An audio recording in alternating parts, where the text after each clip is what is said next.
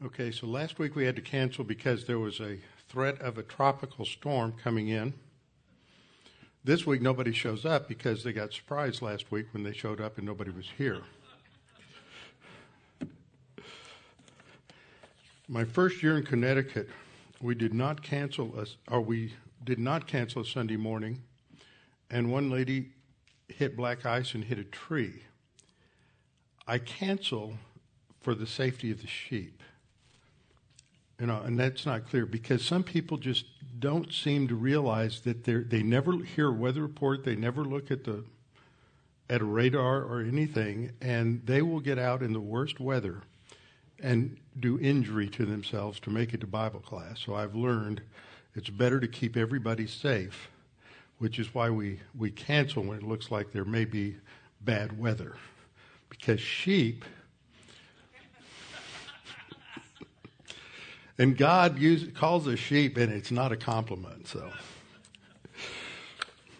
all right. Reminder of the church picnic. We'll have some more information on that within the next week. The maps and everything for the food, and we'll start organizing all of that. And it takes about 45 minutes to get from here out to Orlando's place out in Pattison. And so there's a lot for the kids to do, and there's a lot of different games and volleyball and pickleball and some other things. So it's great to get out. And usually October is a little cooler, and it's a nice time to get out. It's usually the month when you have all the festivals, and you have the Italian festival and the Greek festival and the Polish festival and all those things, because it's the driest month. We're doing something to destroy that statistic by having our picnic in October when it rains. Also, this coming Sunday night on the 29th at 6 p.m., there's a speaker, Elizabeth Sabatich-Wolf, who was convicted of hate speech in Austria because she was teaching the truth about Islam. And she will be discussing the free speech crisis in Europe, and it's coming to a nation near you within our lifetime. And so she'll be talking about her new book, The Truth is No Defense. So be here, and I've had several people ask if it's going to be live streamed. We don't know. We have to get her permission and the permission of the Act for America people who are hosting that in order to live stream it. We don't have a problem with that, but it will be available. We do know that they're going to record it, and that will be available, so you can email in and request the recording. So, trust in the Lord and do good. Dwell in the land and feed on his faithfulness. Delight yourself also in the Lord, and he shall give you the desires of your heart. Commit your way to the Lord. Trust also in him, and he will bring it to pass. Before we open the word today, we need to make sure that we're in right relationship with the Lord, which means we need to confess sin if necessary. Confession simply means to admit or acknowledge our sin, and instantly God forgives us and cleanses us from all unrighteousness. We get a great picture of that in the episode that we're studying tonight in 2 Samuel chapter 11 and chapter 12. So we'll have a few moments of silent prayer, and then I will open in prayer. Let's pray.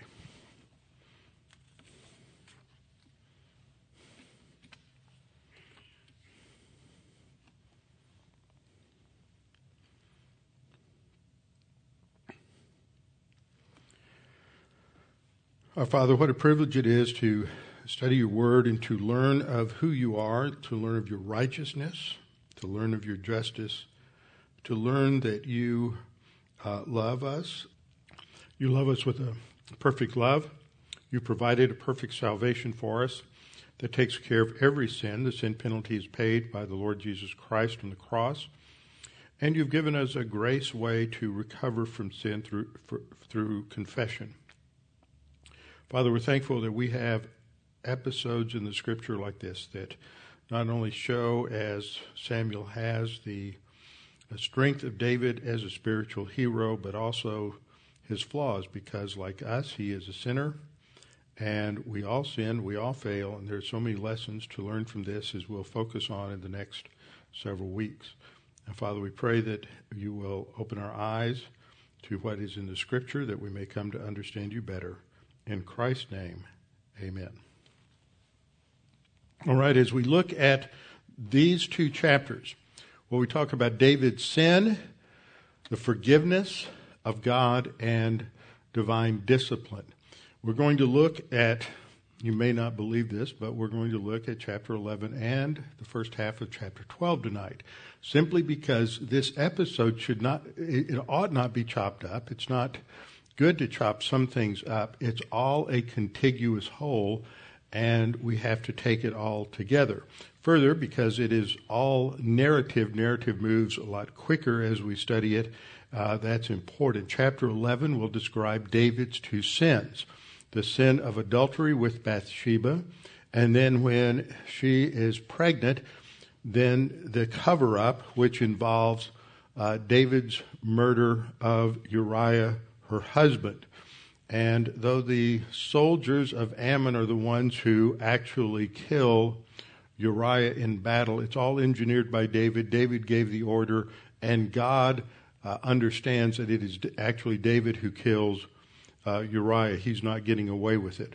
And then in chapter 12, we see David confronted by God. God confronts David through a parable that Nathan the prophet gives, and there is a question as to what should be done in this parable, and David steps right in there with all of his understanding of righteousness and states what should be done, and that becomes his own punishment. And then he is convicted of his sin, he confesses it, and he's forgiven right there on the spot. But there are consequences. That's one of the hardest things, I think, for Americans to understand, is forgiveness doesn't mean the eradication of consequences.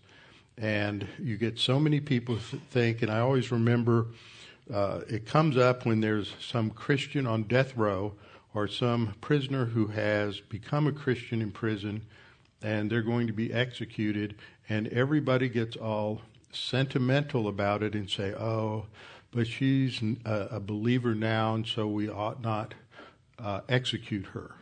No, she has committed a crime, and she needs to pay the penalty. She is forgiven by God, but the crime was against the state. The sin was against God. And so we have to understand that there are consequences. There are natural consequences that take place when we sin. There are extenuating consequences which God may bring to the situation, which is part of divine discipline. And a lot of the time, God is very gracious to us, and He does not allow us to face either the consequences or divine discipline. If He did, we would all be face to face with the Lord a lot sooner than we are. So God's grace keeps us alive and is very good to us. He's much better to us than we ever deserve. So we're going to look at this. We're just seeing this part of 2 Samuel from chapter.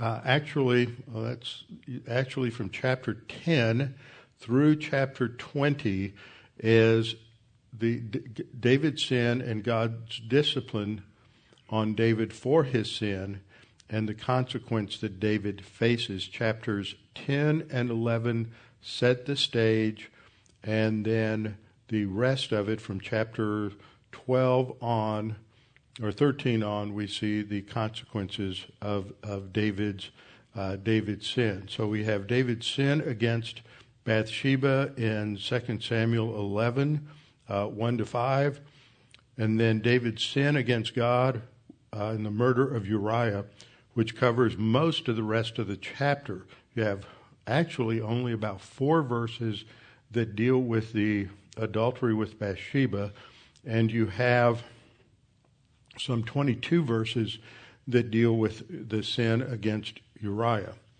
Then God rebukes David's sin through the prophet Nathan, and we'll study down to about verse 14 or 15 tonight, I hope.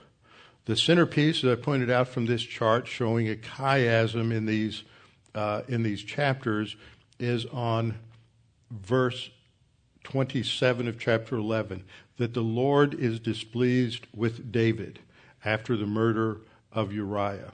How many times can you think of where God states that, or the Scripture states that God is displeased with a believer for their sin?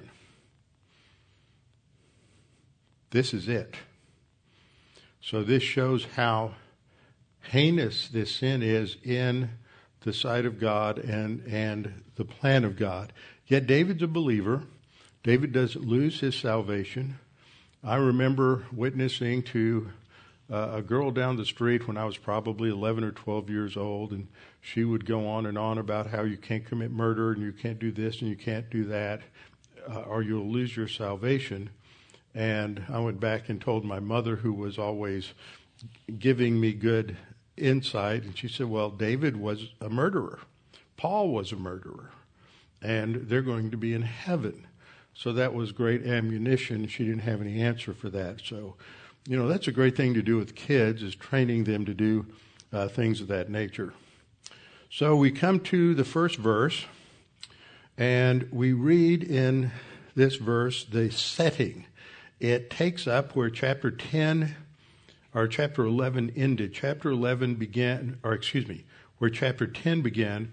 Chapter 10 is the lead up. It is the war with the Ammonites and the attack against the Ammonites because of the way they mistreated David's envoys to Ammon, and the way in which Hanun had disgraced them. And so that began the war, and it wasn't completed. They defeated the Ammonites at that time, and then there was another attack by the Syrians from the north. We have this on the map here, and they came down from the north, and David defeated them. All the army of Israel went out, and they defeated them, and then the winter they would go into a hiatus because of the weather, and in the spring, more the late spring after the harvest, or about the time the harvest was done, usually right after the harvest, then they would go back to war. So this is the right time, and David doesn't go with them. Now, one of the things that we should note in this episode, I'm going to go back to verse 1, in this episode is that David's name is mentioned 23 times in this chapter. That gives us a little clue that this is all about David. Normally, as I set out my outlines, I try to make God the subject of the sentences, of the descriptions of everything that is happening, because God is the hero in Israel. God is the hero of all the stories. He's the one who solves everybody's problem. He is the one who is directing things, whether he's bringing discipline or whatever it is. God is always the one who is overseeing the history of Israel. But in this case, this is about David and his rebellion against God. So 23 times the name of David is mentioned in the chapter, and 12 times we have the use of the Hebrew verb shalach, which means to send. And this is found 7 times in the text, and it conveys and teaches something that is fairly subtle, and that is that there is a lot of subterfuge, there's a lot of intrigue and duplicity. Nothing is happened directly and overtly. It's all hidden, it's devious, it's deceptive and indirect. There is a mention of the verb in several places. For example, verse 1, David sent Joab and the troops to Ammon. In verse 3, David sent someone to inquire about the identity of this beautiful woman who was out bathing on a roof. In verse 4, he sent messengers to fetch her. In verse 5, Bathsheba sent word to David that she was pregnant. In verse 6, the word shalach appears 3 times in that one verse. David sent a message to Joab to send Uriah to him, and Joab then sent Uriah back to David. And then in verse 14, David sent a letter by Uriah to Joab, and finally Joab sends a message back to David reporting Uriah's death. All of this is integral, and it's great drama.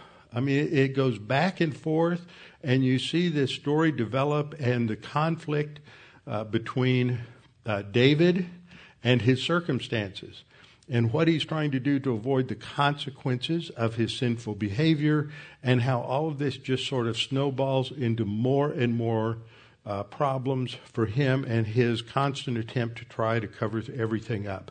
And that is the point in all of this, is that David is a sinner. He's not a perfect king. He's not the ideal king. And the rest of the narrative from chapter 12 till we get to about chapter whatever it was in the outline, almost to the end of the book, is all about the consequences of David's sin. So that becomes the focal point in the rest of the narrative. Now, it begins by saying that it happened in the spring of the year, and as I said, this is when the armies would go out. In the grain harvest, the barley harvest would come late in April or early May. You read different things, but one of the reasons they would go about that time or right after that time is the army could raid the storehouses of the enemy and get grain and barley for their food. It was also a time when, as all the army of Israel went, the conscripts that had come, they've finished their harvest, so then they're free to leave their farms and go with the army to do battle. The weather's better. In Israel, there's some rainy season in the early part of the spring, but by the time you get to the end of April and into the beginning of May, it pretty much dries out, and you're not going to see much rain after that. David sends Joab and his servants with him. His servants is a term that refers to the professional standing army. And these would include the foreign troops, the Philistines, the Kerethites, the Pelethites, and they were the ones, if you look down in verse 11, if you look down to verse 11, you'll see that only the servants of Joab went close to the wall. They are the ones who are in the most danger. They are the ones who are at the forefront of the battle. And so that refers to the professional troops. The rest of them is referred to as simply all Israel, the army of Israel. And then we're told they destroyed the people of Ammon. So there's a battle outside of Rabbah, and they are soundly defeated, and they retreat into the city. And then there is a siege of Rabbah. Now, this isn't quite like you think of with a medieval siege. The city would be surrounded. They would try to cut off the water source. They would try to prevent any food from coming into the city or any messengers leaving the city who would go to some other king or some other country to ask for aid, to send an army to fight those who are besieging the city. And so this is the situation. And then we're told, but David remained at Jerusalem. Now, if you've heard very many messages on this, you know that this is something that people camp out on. David shouldn't have stayed in Jerusalem. He's the king. He's supposed to go to battle. If he had been where he was supposed to be, he would not have come under temptation. I've taught that the first time I taught through this. I've got a couple of problems with that right now. First of all, David's empire, his nation, has really grown, and he has a much larger responsibility than he had earlier. So it was not uncommon for a king to stay behind and let his main commander take the army into the field. We saw that in chapter 10. In fact, if you look at chapter 10, verse 7, David sent Joab against the Ammonites in Rabbah. And there's no hint of any problem with that at all. There's nothing specifically stated that this is a problem, but it just sort of looks that way. But the reality is, even if you are where you are supposed to be, you can be tempted by sin and fall into sin. You don't have to be somewhere you shouldn't be to be tempted by sin. And so I think that tends to be an interpretation that comes out of our somewhat legalistic evangelical heritage. David is not necessarily where he shouldn't be, but he is at a place where he will come into a certain temptation. So this is the second time David sends Joab against the Ammonites. He takes the army of Israel with him. So David is back mostly with the older men, the women, and the children. And he is back at the palace where it is quite comfortable. We have to remember that temptation is a test. In the scripture, in the New Testament, you have a word peirasmos. That's the noun, Peirasmos,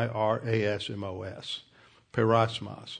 And it can refer to a temptation where you are drawn or enticed to do something. Like if you're on a diet and you haven't eaten in 6 hours and somebody shoves a piece of chocolate cake in front of you, you are tempted to eat it. It's easy. It's right there. You're craving sugar. That's real easy to give into it. But if you've just had a meal and your appetite is satiated and somebody sticks that chocolate cake in front of you, then there is not necessarily the draw and the attraction to eat it. And so you can resist it. It's a test. So the word peirasmos can either refer to that subjective enticement to sin, which comes from the sin nature. Before Adam sinned, there's no subjective enticement to sin because there's no sin nature. The sin nature has an affinity to sin, and so it is attracted to sin. But the temptation that was set forth by the serpent is an objective temptation. It is enticing Eve to eat of the fruit, to disobey God, but without any internal attraction on her part. We can't comprehend that because we have a sin nature. But Jesus was without a sin nature. And when Jesus is in the wilderness and he's tested by Satan, and he uses the word tempting there, translates it that way, it's an objective temptation. And the writer of Hebrews says that he was tempted in all areas, all categories as we are, yet without sin. But it's not a temptation where he is subjectively or internally drawn or attracted to sin, but it is the offer, the option, the test that he has to decide. Now, when I talk about a test, we have all kinds of tests that test our faith, James chapter 1, verses 2 through 4. And these tests are just opportunities where we either decide to obey God or disobey God. That's what makes it a test. Not that it's difficult circumstances. It is just whether we're going to obey God and apply the word or disobey God and not apply the word. It may involve a large issue such as that which faced David, or it may involve just some thing that's not all that significant or all that relevant. And so we tell a little white lie or we exaggerate when we shouldn't, something like that, and we have failed the test. It's not a big deal necessarily in terms of the consequences, but it is, we've yielded to that temptation. Now in James chapter 1, we read, "But each one is tempted when he is drawn away by his own desires." And the word there is lust. And we covered this the last week in the last lesson in the introduction, that we are drawn by our lusts. When we look at our diagram of the sin nature, that's which sits at the center of the sin nature in terms of this schematic. That which draws us is our desires, our lust patterns. And we all have different lust patterns, and they change from day to day. You may have one area of lust that is dominant on one day, and you have other areas of lust that are dominant on other days. People have a variety of lusts. Some people have great lust for recognition, for approbation, for approval, for getting some kind of pat on the back, and they are motivated by those things, and so they desire those things. Other people have a tremendous lust for power, and they reside in the Capitol building in Washington, D.C., and other state capitol buildings, and you can see that on parade. Even men who are fine believers, I'm sure, struggle with that because of the nature of their position. They want power, and they want to keep that power. They have tremendous influence there. Power in and of itself is not wrong or sinful. It is the lust for power to lord it over others and to use it to control them and manipulate them. This is what happens to David. He is using his power over Bathsheba, his position and power, as a way of manipulating her into this situation. So we all have these lust patterns. They are sexual lust, as we see in this passage. You have lust for things, materialism lust. You have lust for money, lust for real estate. You want to live someplace. You want to get out of Houston, and you want to get out of the humidity and the heat, and you want to go someplace like Montana or Idaho where it's dry, and then you go there for the winter, and it's not quite the same thing. But we have all kinds of things drive us to behavior that is sinful. And we would be surprised probably how much we're motivated to do things because of our sin nature, because it's very deceptive, remember. So we have those lust patterns, and that's what James is talking about. We're tempted, that's the external, objective baiting of the trap. And in the situation with David, a trap is set by Satan, ultimately, and Bathsheba is the bait. So he sees the bait, and he's drawn away by his own desires, his lust pattern, his sexual lust, and he's enticed. He takes the bait. Wow, isn't she gorgeous? Calls for one of his servants. Go find out who that babe is. I want to see her tonight. Now, the thing is, when we get into the parable in the next chapter that Nathan says, he talks about the wealthy man who has all of these flocks and herds. And he looks at the poor man who has one wonderful little lamb. That's comparable. See, David had 8 wives. So David, instead of satisfying his desires with one of his wives, he is going to take the wife of another person. So he's enticed, he takes the bait, and when desire, that is, that lust pattern has conceived, when there is action, volitional action, it gives birth to sin. And all of this can happen just within a blink of an eye. So it gives birth to sin, and sin, when it is full grown, when it develops out, then it brings forth death, not spiritual death in terms of separation from God, the penalty for sin, not physical death, although that may be a consequence, but this is talking about a death-like existence. It's the same thing that Paul is talking about in Romans 6:23 when he says, for the wages of sin is death. And many, many people take that verse out of context. They use it to talk about the wages of sin is spiritual death. But that's not what the passage is talking about. If you look at Romans 6, it's talking about the spiritual life and that the believer is not to be a slave to sin, but a slave to righteousness. And then Paul reminds them, remember, the wages of sin for you as a believer is death. So it's not spiritual, eternal spiritual death. It is a death-like existence. It is living like you're spiritually dead when you're spiritually alive. So James warns about that. Genesis 3:6 talks about what happened when the woman sinned. She looks at the tree, that it's good for food. That's the lust of the eyes. Let me go back to, I think I have it. Nope. We'll get to it in 1 John. She looks at it. That's pleasant to the eyes. That's the lust of the eyes. The lust of the flesh. It's good for food. And it's desirable to make one wise. So it's the pride of life. She wants to be wiser than God. And so she took of the fruit and she ate. In Genesis 4:7, we have another image used here. This is the idea of a wild animal who's about to pounce on his prey. And this is God speaking to Cain. And Cain he's been depressed because God rejected his offering. He's taking it out mentally on Abel. He wants to kill him, which he eventually does. And so there's this temptation to take matters into his own hand and to kill his competition.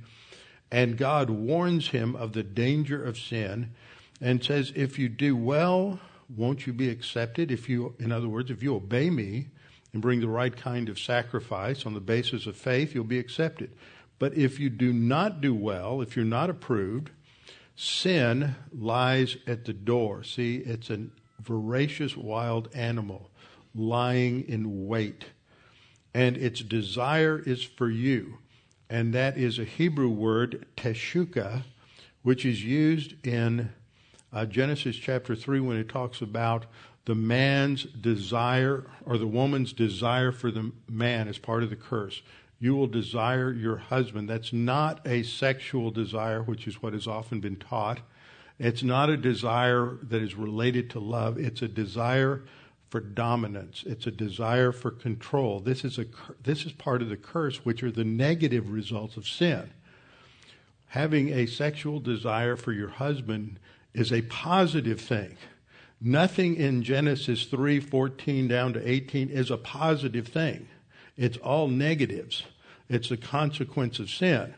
And so the woman, this sets up the conflict between men and women in marriage and in everything. The woman wants to control the man who's the authority, and the man wants to assert his authority as a tyrant. And so it goes, and the only solution is Ephesians chapter 5, for the man to love the wife as he loves himself, and for the woman to submit to the man. And you can only do that through the power of the Holy Spirit, which is the passage being filled by the Spirit that precedes all of that.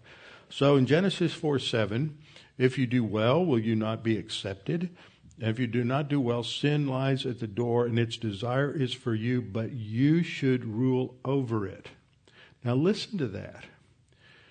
When God rejected his offering, back in verse 5 and 6, Cain's reaction is that his face fell. He's depressed. He's discouraged. He's been told no, and God slapped his hand. And he goes off and he pouts. And he's in depression and he's angry. Now, there are a lot of people who face disappointments, rejection, hostility in life, and they do the same kind of thing. And we have all kinds of psychological terms that we use for that kind of behavior today rather than calling it what it is, sin. And so you go into depression, and the solution is no longer dealing with the sin, confessing sin. And then even when they do, it just comes back over and over again. You keep dwelling on your emotional sin and anger and your hurt. But what God says is the solution is, but you shall take your Prozac in the morning. Is that what it says? You rule over it. You take your volition and you say, no, I am not going to yield to the temptation of my emotional sin, and I am going to rule over it. You know, that fits in with what we've been studying on the sufficiency of Scripture, is we live in a world today where people are so antagonistic to the first divine institution of human responsibility that they want to avoid all responsibility. It's my chemical makeup. That's the problem. It is, it's my brother's fault. It's my family's fault. It's the environment's fault. God, it's your fault. That's exactly what Adam and Eve pulled after they sinned. Lord, it's the woman you gave me. A brilliant statement. He blames both Eve and God in the same breath. It's not my fault. It's the environment. That's the problem we have with everybody who is tempted by socialism. I'm poor, I don't have what I want, and it's all the environment's fault. If the government would take over and give everybody the same amount of money, then I wouldn't have to deal with my responsibility to work and earn bread. Paul says in 2 Thessalonians 3, if you don't work, you don't eat. Now, he's not being uncompassionate, but he's not giving people an excuse to be lazy. There's clearly stipulations that Paul writes about where those who are truly in need to be taken care of. But for those who are not truly in need, they need to work, and that's their responsibility. It all goes back to that first divine institution. In 1 John, as I pointed out the last time, that you have the makeup of lust. It's the lust of the flesh. It's drawn to sin, to certain things. The lust of the eyes. It comes in through the eyes to our brain, and we desire it. And the pride of life, that is arrogance. But we're reminded that lust passes away. It is temporary. It may not seem temporary at times because you're not exercising your spiritual skills to deal with it. Okay, so what happens is in the chapter in verse 2, it starts off, it happened one evening. That sounds like, well, it just happened this way. Well, that is an accurate translation of the Hebrew, but it's more like, that's how Hebrew reads. When they write a story, then this happened and then that happened and it happened this and it happened like that. But to bring it into how we normally talk, we would just say, then one evening, David rose from his bed and walked on the roof of the king's house. He's taken a late afternoon nap. It's now evening. It's cooled off. He goes outside. There's a nice spring coolness in the air, and he's looking out. Now, if you haven't been to Jerusalem, then you need to recognize that the whole of Old Jerusalem, David's city, the city of David, is only about 7 or 8 acres. It's not very large. And it's on a ridge, on the top of a ridge, that extends from east, or from north to south, actually. From north to south. And at the top of this ridge, because it slopes down, at the top of the ridge was David's palace. So when he's out on his roof, he can look down on the roofs of every building in town. Now, only the administrators and his top officials lived in the city. Everybody else lived out on their farms. That's why it wasn't so big. People were not building big cities. Only the officials who were helping in the upper levels of the government lived in the city of David. So that means David would know everybody who was there. Furthermore, as we come to learn who this woman is, she's Bathsheba. She's the granddaughter of Ahithophel, who is one of David's closest counselors and one of his mighty men. And her husband is Uriah the Hittite, who is one of his 30 of his best in his mighty men. And so for him to be able to see her and to be able to recognize that she was beautiful, she's got to be within probably, I would say, no further away than about 60 or 70 yards. Otherwise, he's just going to see a vague form there. So she's a close neighbor in a city that's not that large. There are some indications that maybe some people think that she was flaunting herself a little bit, knowing that none of the men were around, but David was. And so we don't know. The text never goes into any of these details. As I pointed out last time, people tend to ask a lot of questions. Well, did she love David? Well, the better question is, did she love Uriah? And there are many times you have cases of adultery where the spouses truly love their spouse, but they get enticed into an adulterous situation and they sin. But it doesn't mean they don't love their spouse. And when Uriah dies, as we see at the end of the chapter, she is going to grieve quite a bit. And when the period of mourning is over, then she goes and she marries David. Well, some people might say, well, why would she marry David? Well, for a lot of very practical reasons, a woman who is left as a widow really has no one to take care of her in that culture.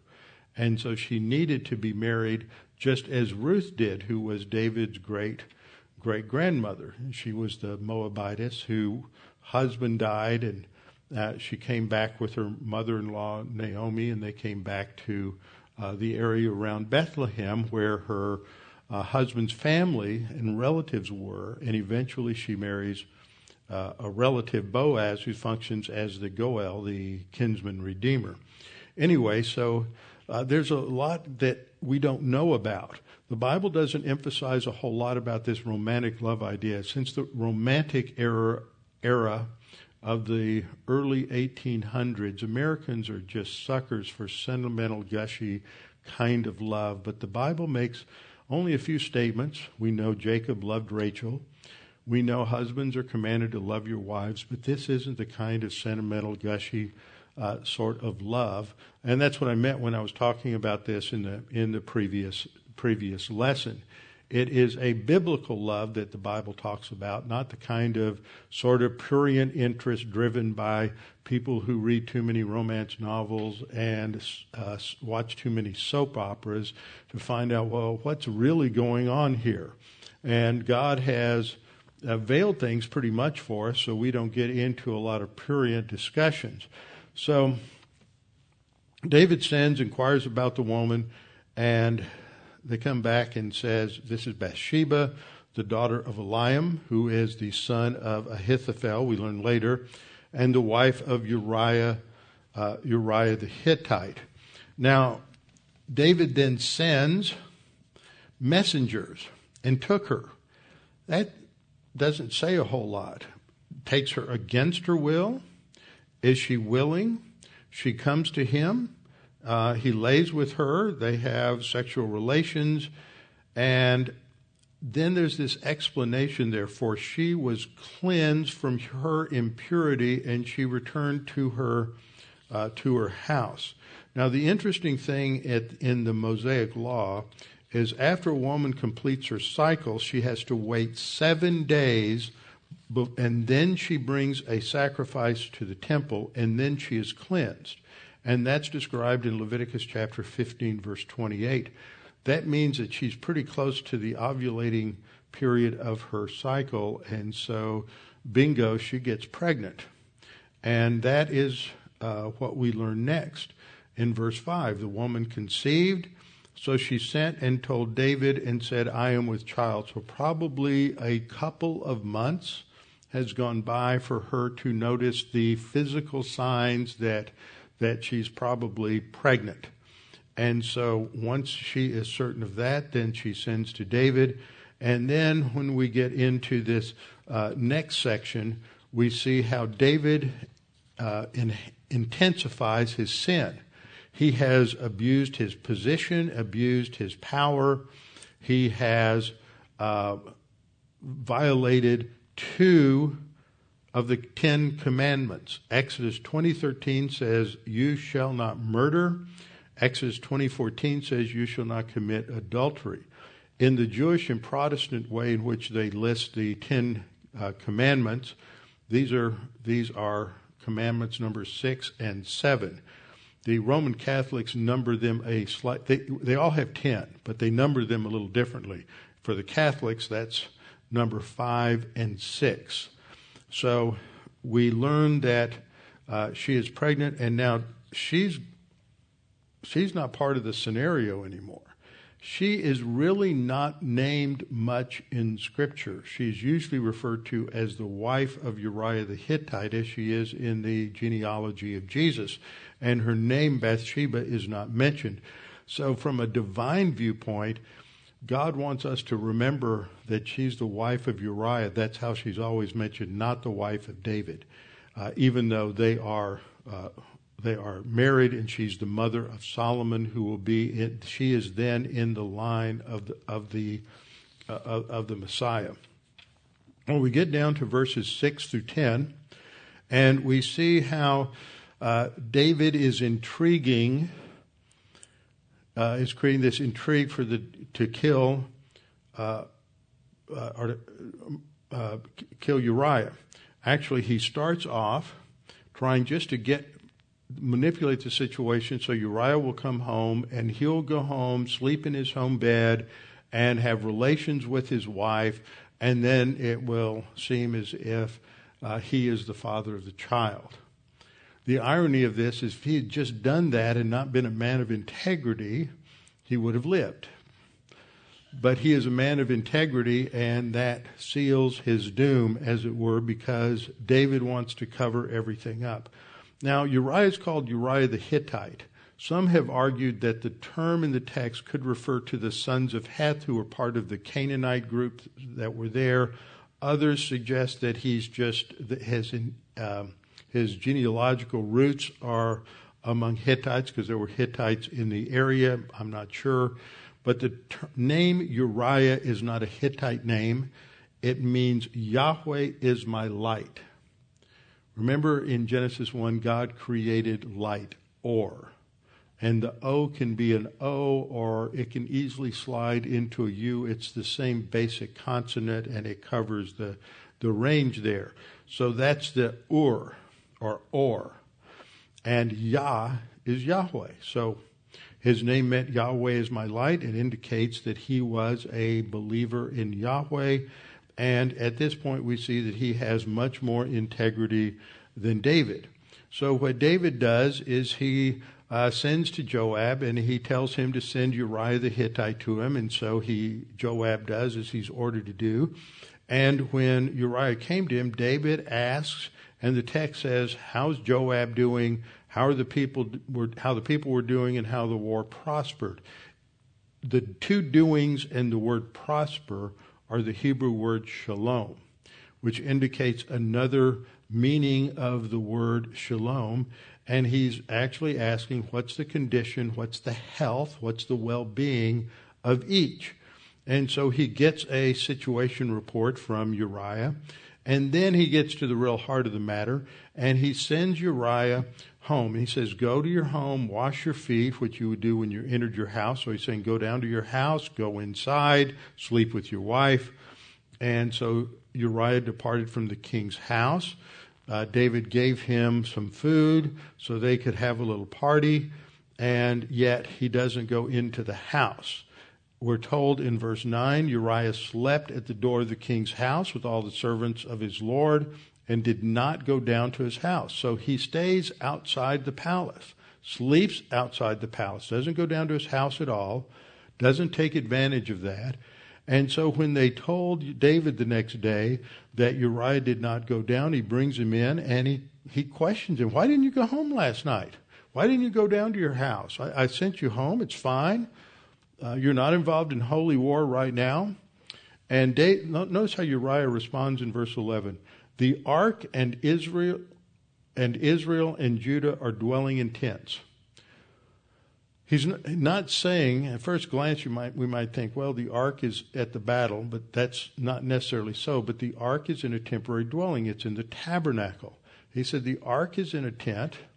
Israel and Judah are in the battlefield. They're in tents. Why should I have the comfort of my permanent home and my permanent bed?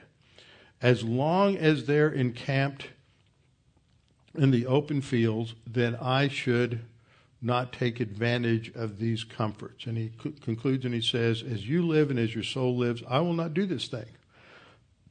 So he's demonstrating his integrity, that he's not going to avail himself of the comforts of home while his men are in the field in tents and while the Lord's living in his tent. That first thing he says indicates his spiritual priority. Then in verse 13, David says, well, in verse 12 he says, stay another day and another night. And then David invites him for a banquet that night, and he is trying to get him drunk so he'll go home and sleep with Bathsheba. And so they ate, and Uriah got drunk, but even as a drunk, he had more integrity than David. And at evening, he went out to lie on his bed with the servants of his Lord, but he did not go down to his house. So he stays in the barracks of the guards right there by the palace. So now David has to figure out how he's going to fix things because Uriah has too much integrity. We can just imagine that he was a little bit frustrated and angry, but the text doesn't make a point out of any of those things. And in verse 14 we say, it says, in the morning he sent a letter to Joab. Now he wouldn't have taken out an email. He wouldn't have grabbed a piece of paper. He would have written this probably on a piece of maybe papyrus or something that he could conceal because he wouldn't want someone else to read this other than Joab. So he writes to Joab and he says, put Uriah in the forefront of the hottest battle. In other words, attack the walls of Rabbah and put him right up against the wall where those soldiers can easily shoot him and kill him. So set him up in the forefront of the hottest battle, and then when he's up there by himself, pull back so he's left all alone as a target, and they'll strike him down and die. Now remember, Joab is kind of like one of those hitmen in The Godfather. He has no compunction about killing somebody. Remember, he's the one who killed Abner, Saul's uncle, who was the general of Saul's uncle back earlier in 2 Samuel. Later, he's going to be the one who will disobey David's order, and he's going to kill Absalom. And at one point after some of his actions, David said, who's going to free me of this man? He was extremely vicious and violent. And so he's looking at this and he goes, now I've got something on David that I can use against him later. He's just looking at this as pure, raw power politics. And now he's going to have something on David. So Joab does exactly that. And we're told at the end of verse 17 that some of the people of the servants of David is a term for the standing army. So some of his elite troops are killed. And also, just says, and Uriah the Hittite died also. So David couldn't have pulled this off without the aid of Joab. Now, Joab then sends a rather interesting message back to David to let him know that Uriah has died. So told David all the things concerning him, and he told this messenger, he's given him instructions. It says, when you finish giving him a full report on the situation, if the king gets angry because he's lost some of his elite troops, and he starts asking questions like, why did you get so close to the walls? Didn't you know that they would shoot? Why did you lose those men? And then reminds him of a story back in Judges chapter 8 of Abimelech, who was the son of Jerubbesheth. That's another name for Gideon. And Abimelech had been made or anointed king of Israel by the men of Shechem. And so there's a revolt in Thebez against him, and he goes down there, and as they have a siege against the tower at Thebez, a woman on top pushes a millstone off of the wall, and it lands on Abimelech and kills him. So that's what Joab is doing. He's reminding him that in siege warfare, you don't get too close to the troops, but when you do, it makes you vulnerable and you can be killed in this way. And so Joab reminds of him that and says he fully knows that this is what was going to happen. And so when David asks, why did you go near the wall? Just tell him, your servant Uriah died also. Just slip that in there, and he'll understand what it was all about. Then we come to the next section where the messenger arrives and he tells David in verses 22 and 23 and 24 that this is exactly what happened. But he doesn't wait for David to tell him anything. He just gets right to the punchline in verse 24 and says, the archer shot from the wall at your servant. Some of the king's servants are dead, and your servant Uriah the Hittite is dead also. At that point, in verse 25, David says to the messenger to return to Joab and say, don't let this thing displease you. This is sort of a really hypocritical thing to say and rather callous. Well, you're in a battle. The sword kills one. The sword kills another. Don't feel too bad about this. It's just what happens in the battle. And so you encourage him with that. So David's not mad. He's really, really happy with what has taken place. And then the chapter concludes, and we're told that the wife of Uriah, notice she's not called Bathsheba. The wife of Uriah heard that Uriah, her husband, was dead. She mourned for her husband.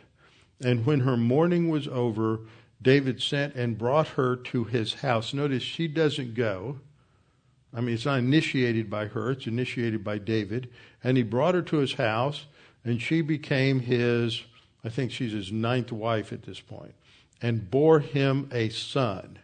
And then we have God's statement here. The thing that David had done displeased the Lord. So that sets us up for chapter 12. In chapter 12, it begins with the last use of the word sent.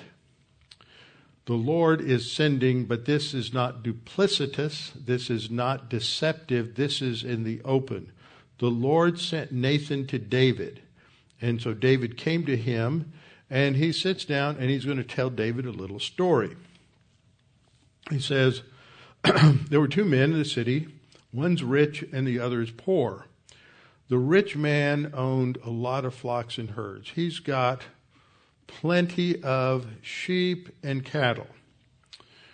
The poor man had nothing except one little ewe lamb which he had bought and nourished, and it grew up together with him and with his children. See, that's the part that, all analogies break down at certain points. You can't make every point in a parable mean something. And these points in the parable make it a good story, but they don't mean anything in terms of the element that is being taught. The poor man, it's just emphasizing the tremendous love that the poor man had for his ewe, which by analogy is just teaching the tremendous love that Uriah had for Bathsheba. So the poor man had nothing except one little ewe lamb, which he had bought and nourished. It grew up together with him and with his children. It ate of his own food, drank from his own cup, lay in his own bosom, and it was like a daughter to him. And a traveler came to the rich man, who refused to take from his own family. So he's supposed to, in Middle Eastern tradition, to throw a banquet for this traveler. And that means he is to go out and slaughter one of his lambs, one of his sheep, a cattle, or cattle, and he doesn't. The traveler came. He refused to take from his own flock and from his own herd to prepare one for the wayfaring man who had come to him. But he took the poor man's lamb. So he just arbitrarily steals from the poor man. And he kills the lamb and prepares a dinner for this traveler. And at this point, David's anger, it's righteous indignation. David hasn't lost his norms and standards. He still has a sense of what right and wrong is. And see, when you sin and when I sin, we know what we're wrong. We may revel in being wrong for a while, but we know we're wrong. And when others sin, we know that. Just because we're out of fellowship doesn't mean we've lost our norms and standards. We're just not walking by the Spirit.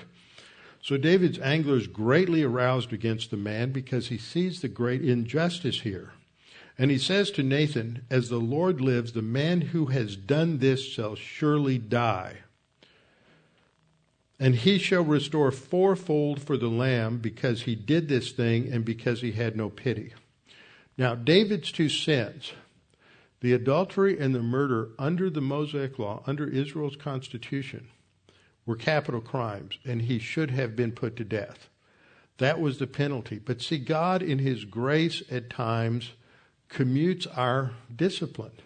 We don't get all that we should get, all that is rightly due us. And David did not. God is the only one, because God's the author of the law, who could commute the sentence. And so God is going to commute that death sentence. But the discipline that David states, that he shall restore fourfold, will become his own discipline. he will have 4 different events that are all part of his divine discipline. In verse 7, then Nathan said to David, "You are the man. You are that self-righteous, wicked, rich man." That's representing you. "You are the man, thus says the Lord God of Israel. I anointed you king over Israel. I delivered you from the hand of Saul. I gave you your master's house and your master's wives into your keeping, and gave you the house of Israel and Judah.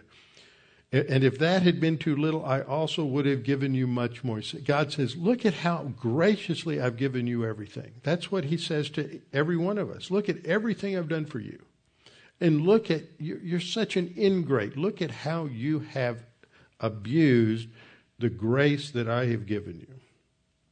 Verse 9, we see, "Why have you despised the commandment of the Lord to do evil in his sight?" Interesting, most of the time when you have the word evil used in the scripture, in the Old Testament, it describes idolatry.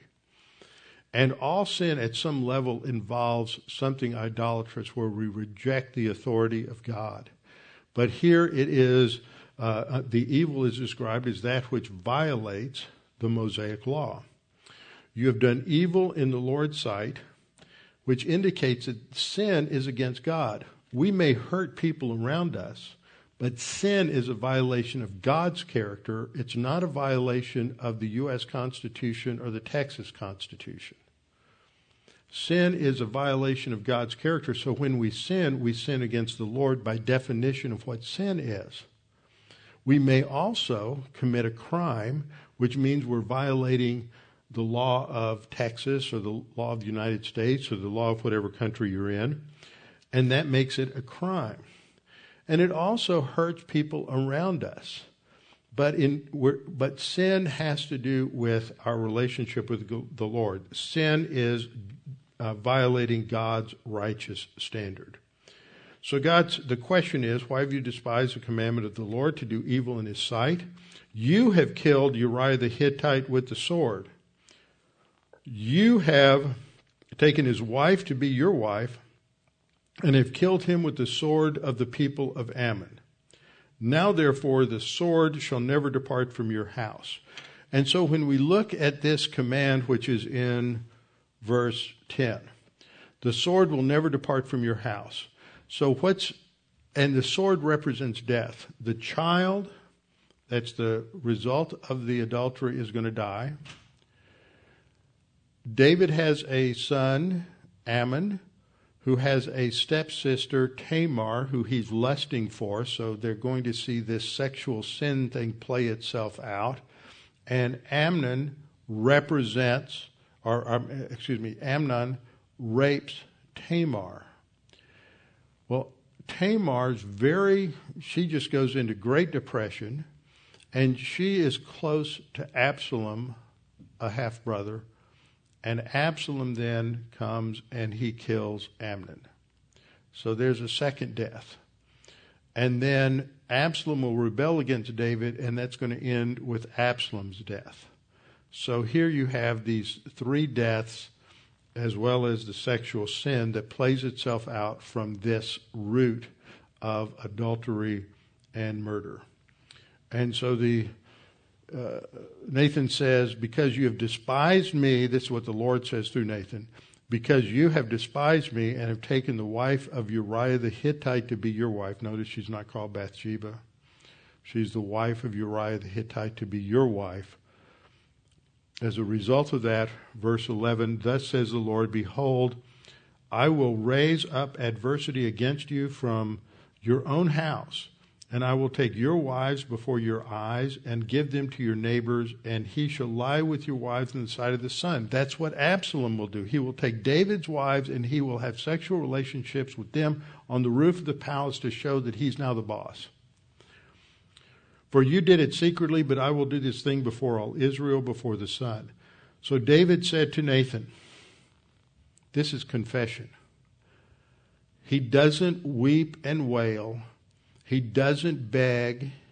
He doesn't get into histrionics. He doesn't try to convince God he'll never do it again. He says, I have sinned against the Lord, period. He admits that he sinned, and that sin was against the Lord. And what has David said?